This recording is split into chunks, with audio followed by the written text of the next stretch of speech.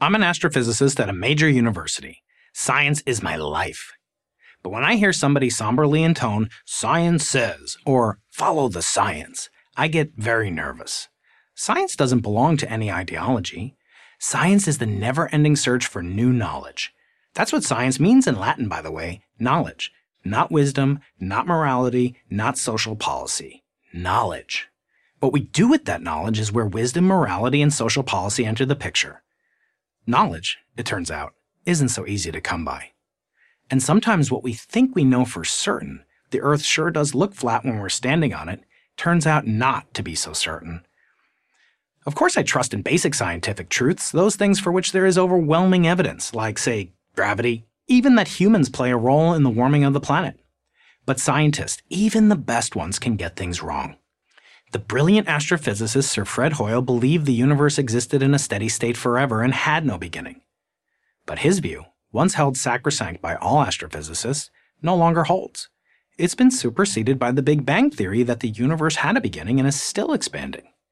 In the 20th century, some of the most respected scientists in the world, including Nobel Prize winners, believed in eugenics, the reprehensible idea that the human race could be improved by selective breeding.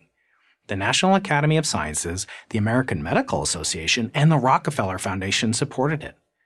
By the middle of the century, it had been thoroughly rejected as quackery. No reputable scientist would have anything to do with this idea.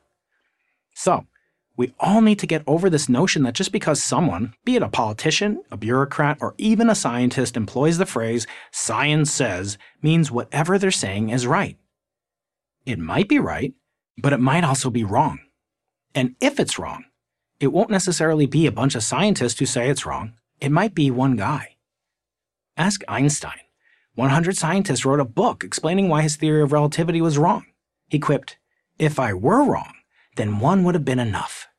It takes a lot to convince scientists to accept a new theory, especially if that new theory refutes what they had always believed. In some cases, what they'd staked their entire careers on. As Richard Feynman, one of the most eminent physicists of the 20th century, famously said, "Science is the belief in the ignorance of experts." What Feynman is saying is that a good scientist should always maintain a healthy amount of skepticism. Science is by its nature provisional. Science would stagnate if we merely accepted proclamations of past authorities. So how do we do good science?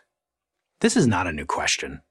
Since the 17th century, scientists have employed the so-called scientific method to guide their work. It's not a perfect guide by any means, but it's pretty darn good.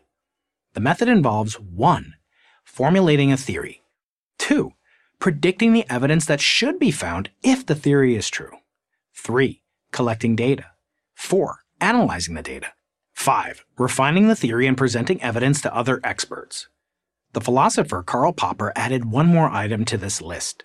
Popper said a subject is scientific if and only if it can be falsified.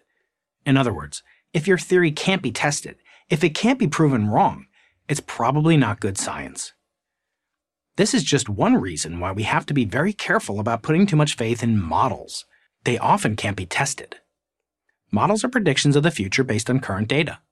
They can easily get things wrong. First of all, the future, in case you hadn't noticed, is very hard to predict. And the further out you go into the future, the less secure the prediction. Second, the data may be incomplete or even erroneous. It's human nature to want definitive answers, but science can't always offer those. Furthermore, science is not concerned with fashion, authority, or majority opinion. Case closed is not a scientific expression. Science is never closed. If it was closed after Newton, you'd never have Einstein. Science has to be, first and always, about pursuing knowledge, not about advancing a social agenda, no matter how noble it might be. Science has no political party. Of course, politicians should use the best available science to help them make informed decisions. But remember, scientific knowledge is not the same as wisdom. As the saying goes, knowledge is knowing a tomato is a fruit. Wisdom is knowing not to put it in a fruit salad. So let's continue to look to science for knowledge we can use to improve the world. But let's not fool ourselves that science has all the answers to all our problems. It doesn't. That's one bit of wisdom this scientist can give you. I'm Brian Keating, professor of physics at the University of California, San Diego, and author of Losing the Nobel Prize for Prager University.